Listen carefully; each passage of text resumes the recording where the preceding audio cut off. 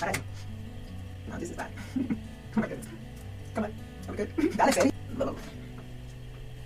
Because I have a vision and I believe in myself, the time is now for you to believe in yourself. The time is now for us to be okay, to be amazing. My name is Leisa Carrillo, and my journey into beauty or curly hair began back in Cuba. Wow! Come on, can you move it over?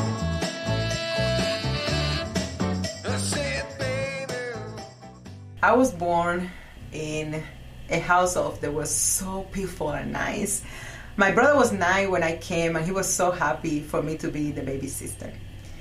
I grew up with a mixed race family. So my mom background of the family is from Europe and Spain. Everybody was white. On my dad's side, of course, they came to Cuba back when the slavery, and they were from Africa. So growing up, I have my grandma from my dad's side. They helped me with my hair. She was amazing until she passed away. After she passed away, nobody knew what to do with my hair. Of course, not my brother, not my mom, not my dad. So I have to deal with my hair at the early age. But something I remember was how my mom made me feel. So she always, when I was having my hardest time, she would be, Leisa, you are so beautiful. Your hair is gorgeous. And she helped me to embrace my hair exactly how it was. I remember also that back on the 90s, she would perm her own hair. She would make it curly and be like, look at me, I want to be like you. I want to look like you. And to be honest, that part of my journey was beautiful until I started school. I grew up as a ballerina. That means I had to pull my hair back a lot and make sure that it was nice, tight, and smooth.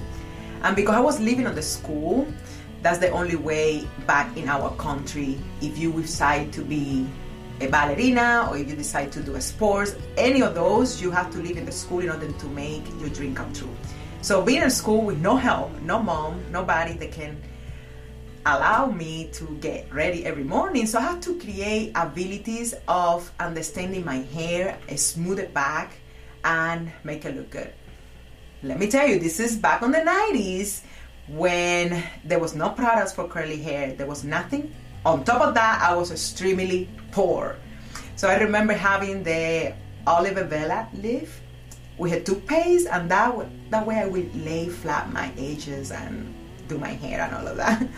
And moving forward, guys, later on in life, I started working on shows and things like that. And I was always that friend helping everybody with the hair.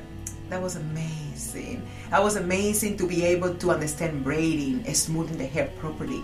And I ended up being a hairstylist. I became a hairstylist because all my friends telling me that I could do that. So when somebody believes in you, it makes so much sense. Fast forward, I ended up in United States. Wow, that became the biggest possibility for any immigrant.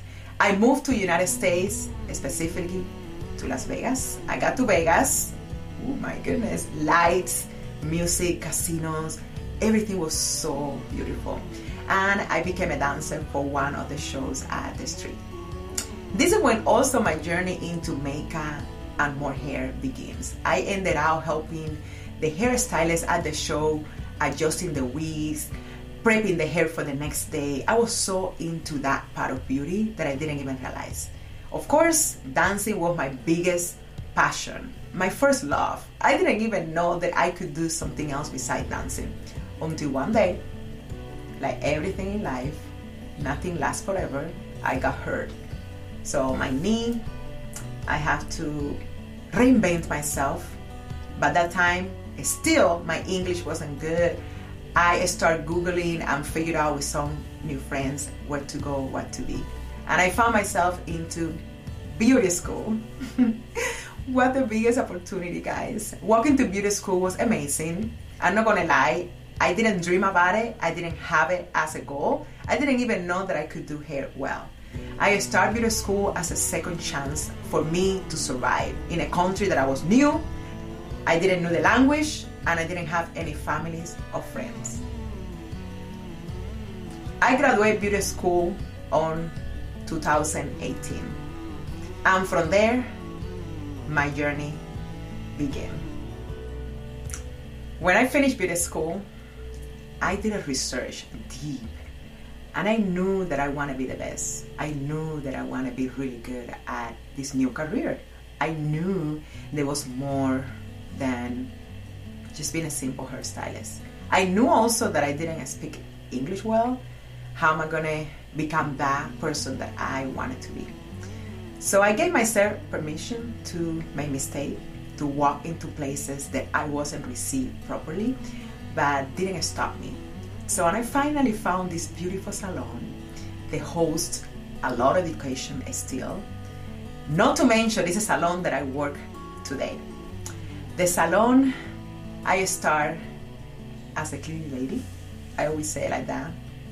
I used to clean the salon, fold towels, do the bathroom, make sure to sweep all the hair, help anybody with anything.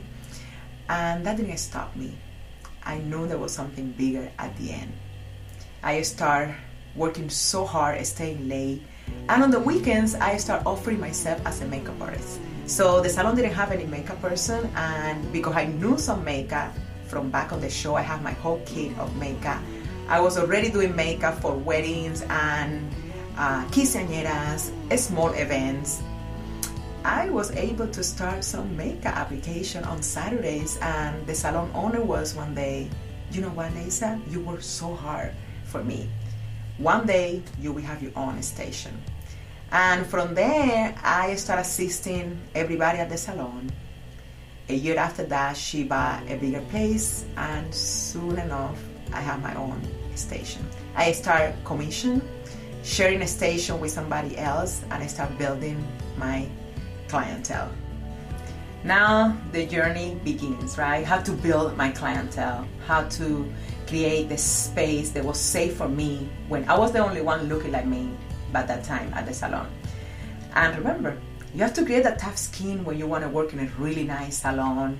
I remember that those clients that were walking in to get their hair done, they saw me cleaning the salon. So it was hard for me to build that trust. It was hard for me to also believe in myself. But guys, nothing can stop me. I always go up. So I start taking so much education. I became obsessed. That's why I always say education is the key to my success, because I took as much education possible to be who I am today.